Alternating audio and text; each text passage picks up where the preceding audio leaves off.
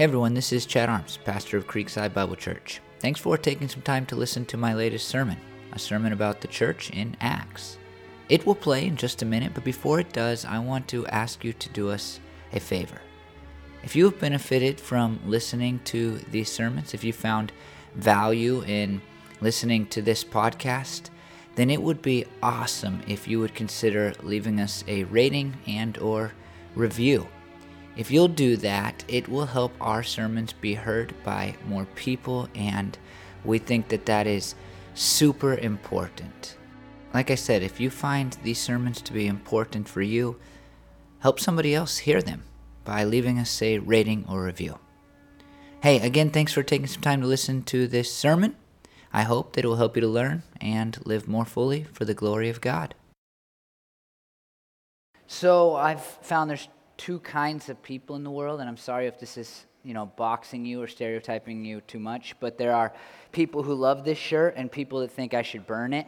I just wanted to get that out of the way so you weren't thinking about my shirt the whole time. And it's Father's Day. My wife falls into the latter half, and so I get to wear it on Father's Day because I get to do what I want. So, yeah. My name's Chad. I'm the pastor of this church, for those of you that don't know, and I've been the pastor of this church for like 6 years now. And when you start in ministry, I think you have these great expectations, these high hopes on what will happen and what will take place. And a mentor of mine said this incredible thing to me that really tempered expectations and helped this church move forward at a slow but healthy pace, I think. And he said, you will be amazed at how little has changed in 1 year and shocked at how much has changed in 5. And I just kind of put that in my head and said, okay, this thing isn't going to be radically different overnight, but I'll put myself on a 5-year plan and I'll see what's happened. And through the years, God has done awesome things. We've slowly grown. We slowly do more and more in our community to the point where just recently, and if you've been around a long time, this will mean something to you. If you haven't, then it means nothing. But for years at our church, people would just, whenever they heard I worked at Creekside, they would say, oh, you're the ones with the sign at the property. And just the other day, I had an interaction where somebody came up and said, oh, wow, you guys do so much in the community. And it was this giant shift. I hated being the church with the sign because any church can have a sign. And our church is financially in a much healthier place, and we are growing. May not be able to tell that as much this morning, but we are growing. In fact, we have added 13 different families to our church organization software since Easter, just a few months ago. So there's 13 new groups in there. In the last year and a half, that's even more. Our church has really doubled in regular attenders, not in attendance, but in people who make this their church and regularly attend. It's really awesome to see what is happening. And while that's happening, and those who are in my innermost circle can probably tell you this, as good things happen more and more, I feel more and more pressure to pastor this thing well. And it's easy when you're just this kind of dying church to feel like you're doing a good job whenever you go through a Sunday and there's no mistake with the sound, right? You're like, hey, we made a step forward today, right? Or you get new wheels on something you bring in. You feel good, like we're making progress. But right now I'm looking at our church and the people that God has brought and just all of the things that He is doing. And I feel this intense pressure to lead it well, because as I look around the American church, especially, and I'm with people in our denomination, especially in our denomination, there are very few healthy churches. There are very few churches that are growing. There are lots of churches that are falling apart and closing their doors. I had an interaction at a lunch with our denomination the other day, and I had no idea of what I'm about to tell you, but They were talking about a church and how this church was struggling. I won't give you any more details than that. But this church, and I was halfway paying attention because I was really hungry and I wanted to eat sushi. But then it caught my attention that this is actually the church that planted our church some 25 years ago. And I think of them as a fairly large church. They have a fairly large building. They own houses around their property. And I said, wait, are you talking about? And I don't know people at this church very well. I just know that they planted us. I've been to their church building a few times, and I just think of them, and it's kind of a model church in a lot of ways. And they said, yeah, it's bad, and it's been bad for a long time. And they have about 75 people attending their church right now. And then that struck me, like, we have more people attending our church than the church that planted us. And it says there's these good things happening, but we are unique in that most churches that have gone downhill never come back uphill. It just doesn't happen. And so I see God doing these things. And if you heard my sermon last week about just the supernatural and its importance in church, I see God doing these things despite me. And I see His power at work in our midst. And we have to get it right. Not just for our sake, but for the sake of our community, for the sake of our cities, for the sake of our state. We have to get this right. And today we look at a passage of Scripture that's so different than last week's. And last week, as we examined the first church, we talked about how in the modern American church, we've gone so far away from this first church, like the first Christian church. We've gone so far away from them because we have kind of sucked the supernatural out of Christianity, and we've made it this, when we talk about church planting or church revival or church in general, we think in terms of like a business plan, right? Like, what's your marketing efforts? And, the name of a church becomes, one of the most important things. And when I said this last week, when I read church books, nobody ever talks about God or what God would want. It's just about what works and what steps you need to take and all those things. And today we go it was all about the supernatural last week, but today we look at this passage of Scripture that is really about how the first church organized themselves. And so we see it's like a big dichotomy, but they totally were reliant on the supernatural power of God. It's undeniably clear. They had no good plan.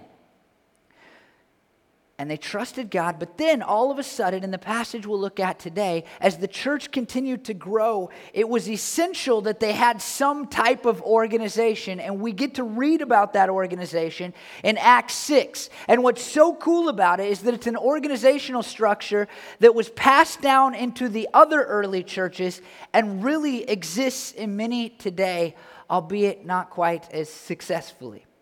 And so here's what we read. Here's the setup in Acts 6:1. In those days, when the number of disciples was increasing, the Hellenistic Jews among them complained against the Hebraic Jews because their widows were being overlooked in the daily distribution of food. And so we see the early church is growing like crazy, really. I feel pressure. They went from 125 to 3,125 in a day, and they just kept exploding from there. Can you imagine what was being put on the plate of those early disciples, those apostles that were leading that church? Can you imagine that? Any organization growing that fast, they probably, that's why they prayed so much, because they're like, we don't have a clue what we're supposed to do. And so this church is growing, and at the same time, you have these apostles who are kind of leading everything. But they had been given this very specific calling from the mouth of Jesus himself. When Jesus was about to go up into heaven, the end of Luke's gospel, beginning of Acts, he says to them, here's what I want you guys to do. I want you to go and make disciples. I want you to baptize them in the name of the Father, Son, and the Holy Spirit. And I want you to teach them to obey everything that I have commanded. And in a sermon that I've already given, what did we see about them? If you weren't here, I'll fill you in. What we saw about them is that they already were in charge of distributing the money that people were gaining from selling properties in order to give to the needy. And so now, all of a sudden, just a little bit, these apostles, these guys who had hung out with Jesus, they have this grand calling to make disciples of all the nations, right? Baptizing them in the name of the Father, Son, and the Holy Spirit. But now they have this other responsibility. And the responsibility is that they're distributing money to those in need. And when we come to our passage of Scripture today, if you were paying attention, then you see that they had this other responsibility that they were supposed to oversee, and that is making sure that widows were getting the daily distribution of food. Now, even at a church of a few thousand people, that in our kind of, our thinking today doesn't seem like a very, monumental task. But what was happening at the time was really vastly different than what we have in our culture today. And that's in large part because of the amount of widows in the first century Roman world. Some scholars, historical scholars, think that a third of the Roman world was widowed. I mean, that's a huge population of widows, right? And then 40% of those of people between 40 and 50 years of age were widowed. And in Roman culture, there was no social structure to help those widows. There was no help. There was no government resources. You were totally reliant on marrying again, if you were a woman specifically, marrying again, or you were reliant on your family to take care of you. And so you can imagine, if you got 40% of people being widows, that a lot of people don't have families, and so they're starving, right? There's no outlet. There's no way for them to get what they need.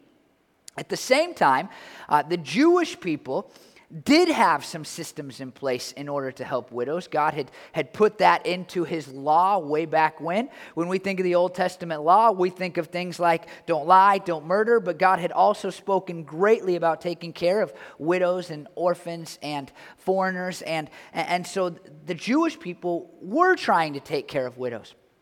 But they were struggling to keep up because it had become so prevalent in their society. And even beyond that, really interesting thing, the story we're reading now takes place in Jerusalem. And Jerusalem is like this holy place, and it was seen that way for a first century Jewish person. And so what would happen is that a lot of people would leave the surrounding areas where they lived their entire lives. This is called the diaspora, Jews who were spread out in the Roman world, not living in Jerusalem. And then at the end of their lives, a couple would say, okay, we've retired now in our vernacular, and let's go die in Jerusalem because it's more pious, it's more holy to do that. And so you can imagine now in Jerusalem when you have a high population of widows anyway, and now you have people literally coming back to your city to die, and one spouse passes away, and now, especially with the woman, you have a woman who's left there without their families because their families are far away in one of the other Roman cities, and they're just there going, what do we do now? The resources are tapped out. What's going to happen? Making it even more of a difficulty is that for some first century Christians, once they gave their lives to Jesus and accepted his gift of salvation, the Jewish people rejected them and said, wait a minute, you've left our religion. That's not the real Messiah. Look at what the religious leaders are saying. So they're not going to get help from the local synagogue, perhaps. They're not going to get help from their families. And so, at a church of several thousand people, just distributing food to the widows was becoming a fairly monumental task. And a task that those first apostles, the first leaders of the church, were failing at. And we see it in our passage of Scripture. This group called the Hellenistic Jews, that's Jews who spoke Greek, who probably had traveled from their cities and now were living in Jerusalem. Those Jews were being overlooked in the distribution of food. There's an oversight. There's a problem. It's not getting done in the most effective way.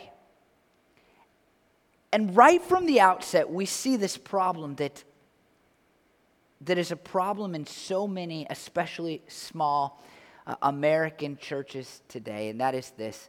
When the leadership of a church is placed in charge of everything, first, things will just never be that good. We've had wonderful people. It's one of the reasons that our church has been able to move forward and grow. We've had wonderful people who have stepped up to get things done, to serve, but also to lead in our church as we've gone through the years. However, there's been very few people who have wanted to lead. And in a lot of ways, that's made me the lid of our organization. Like, we're only as good as Chad can be. I know that sounds vain, but I don't mean it as vain. I actually mean it as humble, if you can say that about yourself, right? I mean it in humility. Like, we can only progress as far as Chad's abilities, and that's not that far. Because when you have leadership leading many, many things, things can only be so good. At the same time, there's this other problem, and it's not as explicit in this first verse of our passage, but it's implicit in the next few verses that we'll read, and that is that these apostles, and I said this, had this very specific task that Jesus had given them. And all of a sudden, they are unable to do the task that they have been called to do because they are doing so many other tasks. They're trying to lead this and this and this and probably things we don't read about in Scripture and this and this and this and this. They're trying to take care of everything in this church. And it's going to make it so that they can't focus on making disciples of all the nations. Proclaiming the gospel everywhere they go. That's their job. And I'm telling you, whether it's a church now in modern day America or whether that's the early church, it doesn't matter. When the leadership of a church is leading too many things, there will be oversights. Things will never be as good as they ought to be or they can be. And those leaders are never going to be able to live out their calling in the way that God has called them to live out their calling. And thankfully, these apostles, led by the Holy Spirit, they recognize it. I think that one of the problems we have, one of the problems I fight against in myself, is this arrogance that says, well, I'll just do better, right? I'll just take care of it and I'll do better. I got this under control. We've created, and you're to blame too, but we collectively have created an American Christian culture where we look at a guy, in part because we're paying him, right? And we say, well, he's the pastor. He needs to take care of things. He'll take care of it. But it just doesn't work. And thankfully, these disciples, these apostles recognize this because this is what we read. They don't say, we got it, we'll work harder, we'll take care of it, we'll fix it, we got this under control. Instead, this is what we read. So the 12 gathered, all the disciples, that's the entire church together, and said, it would not be right for us to neglect the ministry of the Word of God in order to wait on tables. Brothers and sisters, choose 7 men from among you who are known to be full of the Spirit and wisdom. We will turn this responsibility over to them, and we will give our attention to prayer and the ministry of the Word. So what they say is, our primary responsibility is the ministry of the Word of God. That is to say, our primary ministry is to proclaim the gospel to everybody. We need to tell people that they are sinners, that Jesus died for them, that Jesus got out of the grave, and that they should follow Jesus. And to this point in the story, that's really what they'd been focused on. It's part of the reason the church had exploded so quickly, because they were given these grand sermons after people got healed and people were giving their lives to Jesus and joining the church. It was incredible. And now the organization has reached its lid, and it's their ability to do everything. And so they conduct this plan. They say, hey, here's the deal. You guys choose 7 people to oversee this ministry, to be in charge of this ministry, to run this ministry, to be the leaders over this, the word, it's actually an interesting word, this business. And so all of a sudden they get very organizational, right? Like, we have to organize this thing or else it's not going to work very well. And they say these things about these people. They say that they have to be qualified, and the qualifications are worth noting here. They have to have a good reputation. It's very simple, right? Something that maybe we don't think about when we think about ministry leaders, people in charge of ministries, but they have to have a good reputation with other people. They have to be filled with the Holy Spirit. As a church, we believe that every person who becomes a Christian is indwelled by the Holy Spirit, but that does not mean that every person is filled, a word that the Bible uses. Or, let me say it this way, that does not mean that every person is allowing for the Holy Spirit to dictate all that they do in their lives. And this early group of Christian leaders say, hey, we need people to lead ministries. And their primary thing is not to be people that are great business leaders. Their primary thing is that their lives show that they are allowing God's Spirit to dictate what they do, to lead them, to guide them, to turn them into the people that God wants them to be. They should be filled with the Holy Spirit. When you think about them, you should think those people are always listening to God. They're always trying to do what God wants. And then it says they should be filled with wisdom. That is, that they should have the ability to make the right or good decision when decisions need to be made.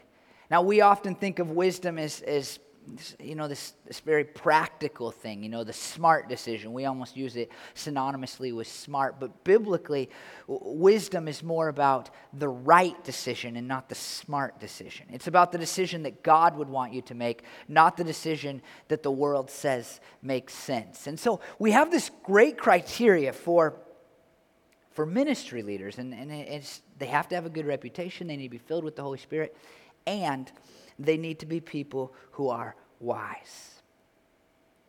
Now, this organizational structure was not something they just whipped up on their own. It actually probably is connected back to Numbers 11. You can go read it.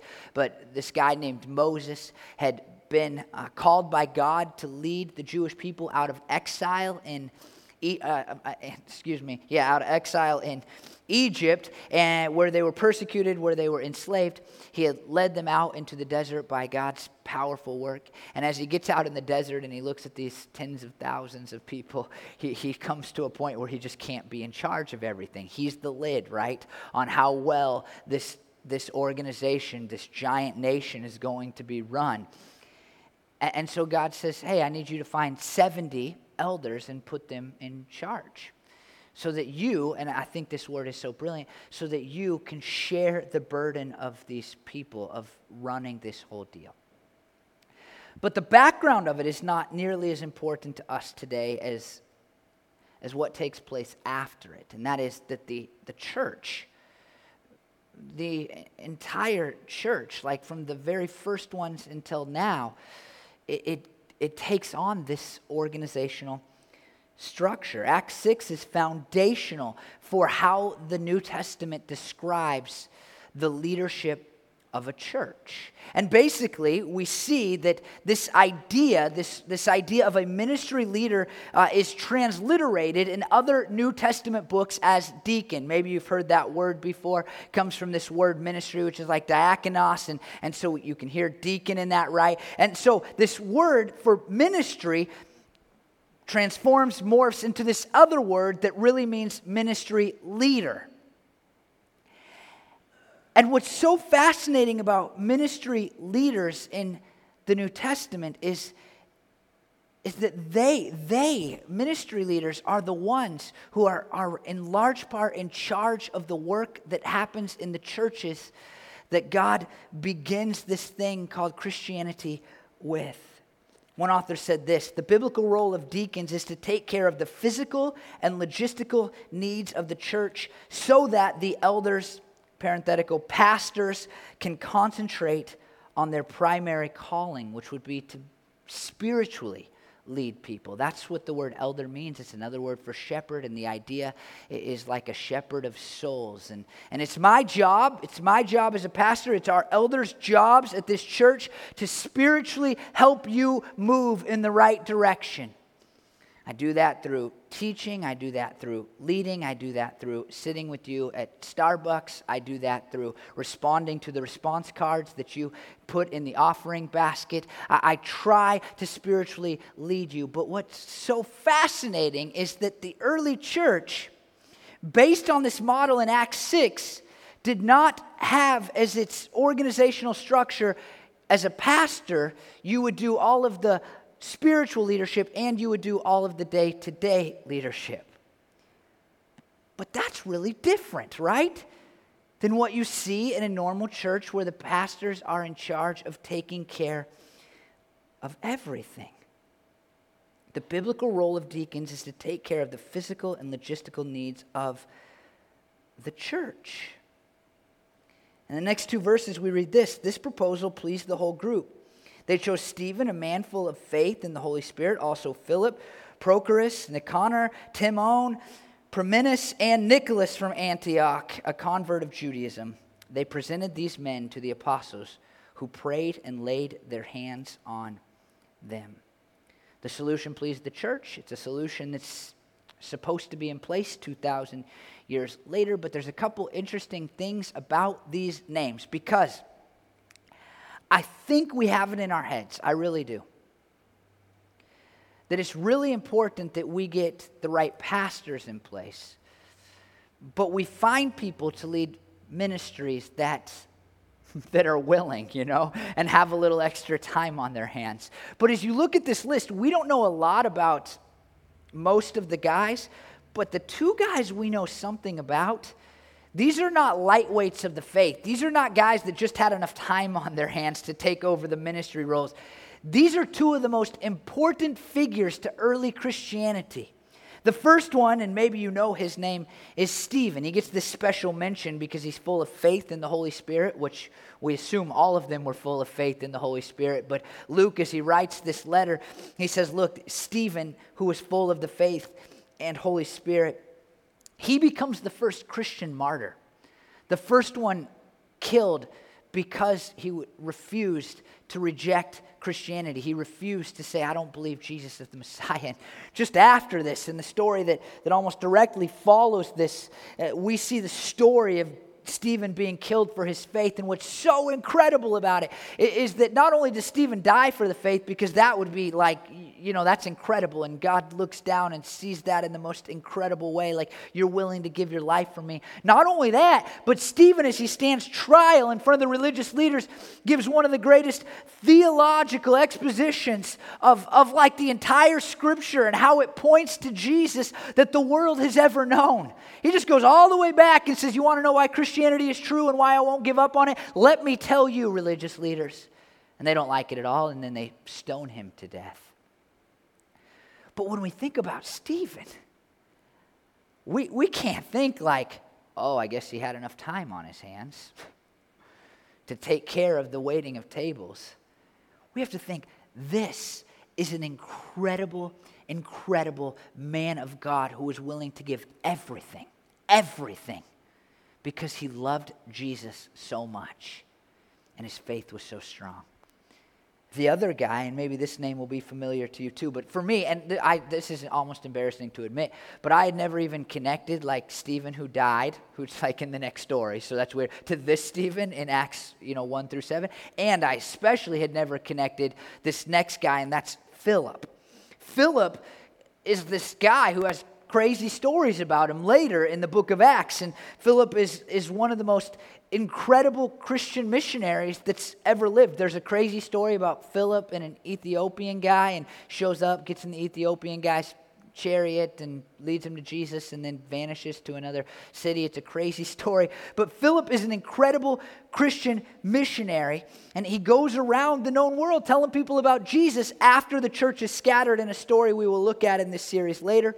And then 20 or so years later in Acts chapter 21, so later in this book called Acts, this same Philip is referred to as Philip the evangelist. Do you know what evangelism is? Like sharing the faith with people, telling people about Jesus. I mean, this is no lightweight of the faith. When I'm dead and gone, nobody's going to call me Chad the evangelist. It's just not going to happen. This is a big deal. Nicholas, another guy in this, was not Jewish, which shows, and I love this, that already we see this diversity in Christian leadership. And it's so interesting because he was from Antioch, and Antioch becomes one of the key first churches. It's kind of this model church for all of us to follow. In fact, a guy that the president of my seminary where I got my master's degree, he just wrote a book not that long ago on the church in Antioch and the principles we can learn from it. And that church becomes this very healthy church, and we have to wonder if it's because of Nicholas. When he's scattered, goes back there and helps them lead and become a strong and healthy church. And I say all this to say that when the New Testament talks about people who are in charge of the physical work that happens in a church, this is not some secondary idea like, wow, those pastors are incredible people, but, see who you can get to take care of children's ministry. I mean, that is not the picture that is painted. In fact, and this makes it even more true. This makes it even clearer to see. Doesn't make it more true, it's true anyway. This makes it even clearer to see, and that is when you look at the qualifications for an elder and the qualifications for a deacon in the New Testament, a pastor and a ministry leader, when you look at what God says this needs to be in place about them, specifically in 1 Timothy and the book of Titus, which are letters written to pastors of churches, the qualifications are hardly different at all. They're hardly different at all. You got pastors need to be men, deacons can be men or women. You have that pastors cannot be new converts, deacons can be. You can be a brand new Christian and still step into that role. And beyond those things, and deacons don't need to be able to teach, pastors need to be able to teach. That's the other one. And beyond that, it's if you're qualified to be a ministry leader, you're almost qualified to be a pastor. It's pretty strong standards, right? Because God knows how important it is that the organizational stuff is taken care of within a church, that the physical things are being done. I think God you could look at this church and be like, man, if you put Chad in charge of the spiritual stuff and the other stuff, you're all going to fall apart. It's pretty much what I hear when I read this. It just isn't going to work. And if you think not a big deal, just listen to Acts 6, verse 7, the end of this. So, it's the first word. So, because of this, connected to this, as a result of this, so the word of God spread, the number of disciples in Jerusalem increased rapidly, and a large number of priests became obedient to the faith. Isn't that awesome? The number of disciples grows rapidly, something we all want. We want more and more people to become Christians. But not only does the amount of Christians grow, but also people that you'd never expect to give their lives to Jesus, give their lives to Jesus. I just think about that. There's so many of you that have loved ones. You're Christians. You want these people to become Christians, and you think that will never happen, consider, they're a priest in a different religion. There's no way they're ever going to become a Christian. Well, maybe, if churches everywhere had spiritual leaders called elders doing the spiritual leading, and then organizational, physical leaders running ministries, maybe, just maybe, the people that we think it's absolutely impossible that they'll ever give their lives to Jesus would start to give their lives to Jesus. I can't help but think when I read this that one of the great problems in the American Christian culture, where we are a success story because we're actually growing and because things are healthy and because we love each other and nobody seems to fight about anything important anyway. Maybe the problem, or one of the problems, we talked about one last week, we've talked about a bunch, but maybe one of the problems is that we've created this model of church where a handful of people do all of the work because that's what they're paid to do, because everybody else is lazy, I don't know. But the early church knew that if it was going to move forward, it was going to take incredible ministry leaders. Now, how's that apply? Well, first of all, recently, one of the great developments at our church is that we've had wonderful,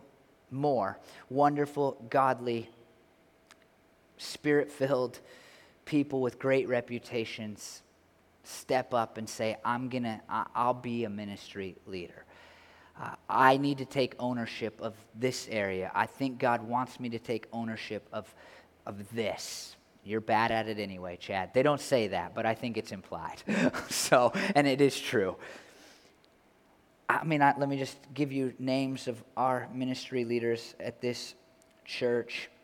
Bryn and Brandon and Carrie and Tanya overseeing children's stuff, and Ashley overseeing prayer, and RJ overseeing our property stuff, and Michael overseeing groups that we're going to launch new groups in the fall, and Matt overseeing some education stuff. And this is an incredible team. And so all of this, so far, point number one, ready? Point number one, we are in a great position to see more and more people become disciples, and for people that we never expect to accept Jesus to accept Jesus. Point number two, I never preached like this if you've never been here before, but it's coming to my head this way. Point number two, we still have areas in our church that need somebody to take ownership of them. I'm still the ceiling in too many areas, and these things will never get better. And we need to be praying that God, and this has been a prayer for 6 years, God give us more leaders, God give us more leaders, God give us more leaders. And God has really answered that and started to answer it quicker in the last 6 months or so, but we still need more people to take ownership of things if we're going to be all that God wants us to be. And so I just encourage you to be praying that God would put the right ministry leaders in our midst, or he'd grow people into being ministry leaders in our midst so that we can keep moving forward as a congregation. Now, one of the questions that you might ask is, well, Chad, what are you going to do? We pay you, that's like, what you're trying to get out of here? I will say that it's always been one of my goals as a pastor, even before I was a pastor, to pastor a church in such a way that I could leave and nobody would notice. And that has not been even close to true for most of my time here.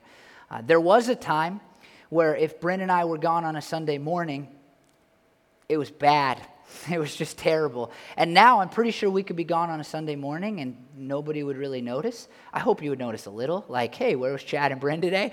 But nothing would go wrong, and I love that. But there's still so much more work to do so that I can be out of here. I don't want to leave. I can't even get rid of my childhood toys. Change is not a big thing for me. I'm not in love with it. However, I would like to know that I'm pastor this church in a way that I could walk away and you guys would just keep moving forward. But beyond that, listen to Ephesians 4:11 through 16. So Christ himself gave the apostles, the prophets, the evangelists, notice this, the pastors and teachers to equip his people for works of service so that the body of Christ may be built up until we all reach unity in faith and in the knowledge of the Son of God and become mature, attaining to the whole measure of the fullness of Christ. It is my job to equip people so that they can do the ministry. It isn't my job to do the ministry. Now, as I say that, I want you to know that it's not a cop-out at all, because there's tons of things that I actually love to do in a church. There are things that frankly I feel like I'm sacrificing in order to be a pastor. One of the great things to ever happen to me in my life is that I got to serve in different ministry capacities. But I think of things, I like doing children's ministry. Not with babies, hate that. But I love hanging out with kindergarten kids. That was my first ministry role in a church. I was a kindergarten Sunday school teacher, and I liked it a lot. I was even kind of successful at it because I was one of the few males that did it, and there was this little boy named, his name was River Prince Song was his name, and he had some behavioral problems, and But he responded to me well because I was a young man who could say, sit down and shut your mouth. And it worked with that whole male influence thing that my dad talked about earlier, right? So they actually sent him back from the first grade class to be in my kindergarten class when he was a first grader. And I loved it. I loved being with the kindergarten kids. I have a huge heart to serve the hurting and the broken in our community. And for 2 years at this church, before I was the pastor, I ran a homeless ministry with others in our church where we served breakfast at the rest area. And I miss that stuff. I do. It's not my job anymore, but I miss it. And I still want it to happen in our church. And so when you hear, I think it's so easy for you to hear, well, Chad's just trying to get out of everything. Some of that stuff I love. But it's my job to equip you to do the ministry that God has called you to. Now here's the other part of that. The other part is this. In 1 Peter 4:10 it says, each of you should use whatever gift you have received to serve others as faithful stewards of God's grace in its various forms. Having ministry leaders is great. Love that. But if there's nobody to help them do the ministry, it all falls apart. Well, it doesn't even fall apart. It just doesn't get done.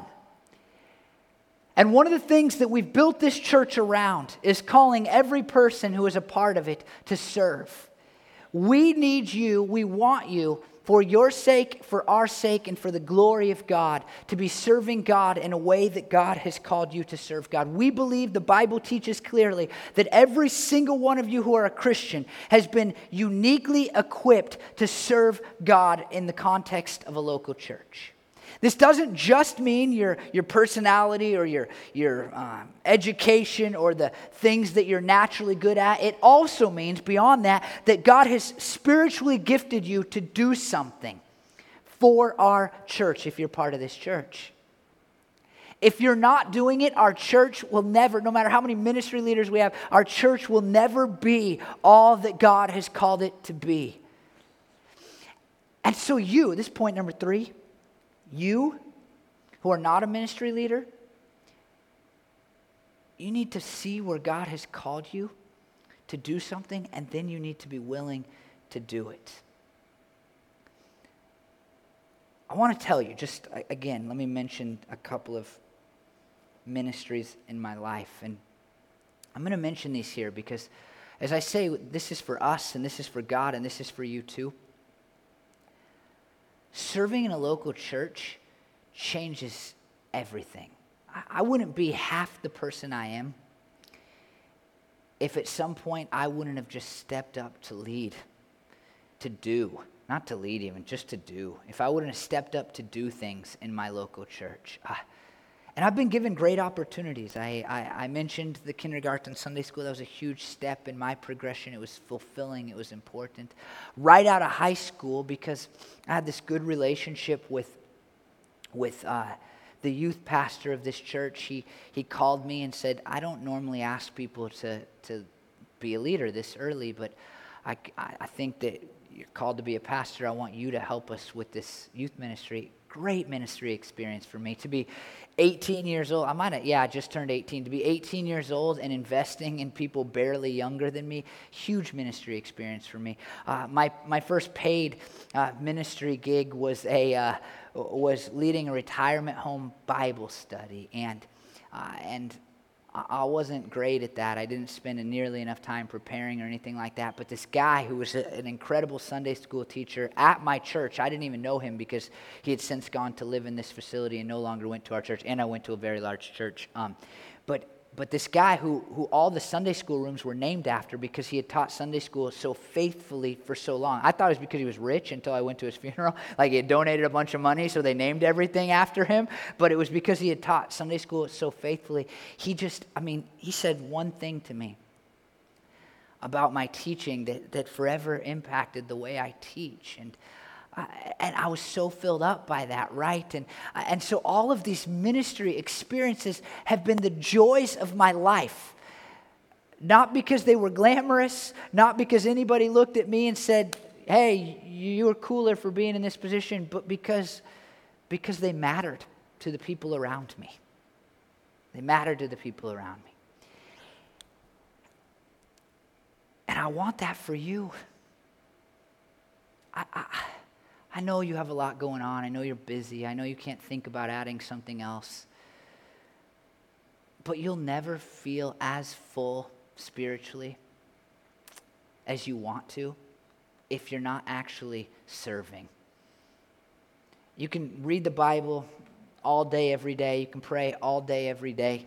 But until you're serving, a part of your spiritual life is missing. It's missing. And so that leads me to point number 4. Next week is Serve Sunday. And I want you to be here, and I want you to pray this week that God would do one of two things in you. One, if you're serving, and so many of you are, and you're incredible. I can't imagine where we'd be without some of you who have served for 6 years and just done so much. But if you're already serving, just ask God this week, like, God, am I serving in the way you want me to serve? Should I do more? Should I do something else? 2 questions for you to ask yourself. And if you're not serving at all, you're not really doing anything here, you're just coming, that's great, love having you. However, I want you to ask God this week, hey God, I'm going to have lunch after church next week. Can you please, God, show me some area of this church where I can serve, but not only where I can serve, but where you're calling me to serve, an area where I can benefit others, and an area, God, where frankly, I'll enjoy it. And what we're going to do after church next week is we're going to have every ministry leader that I just mentioned sitting at a table. They're going to have a list of volunteer needs that they have. I think some of them are awesome, frankly. Some of them are fun. Some of the things that I'm doing, I like doing. I just think you'll do them better.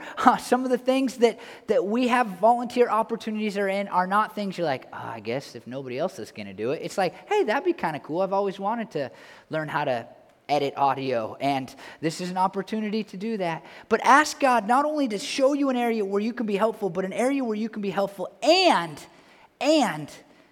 feel really satisfied about doing the work that you're doing.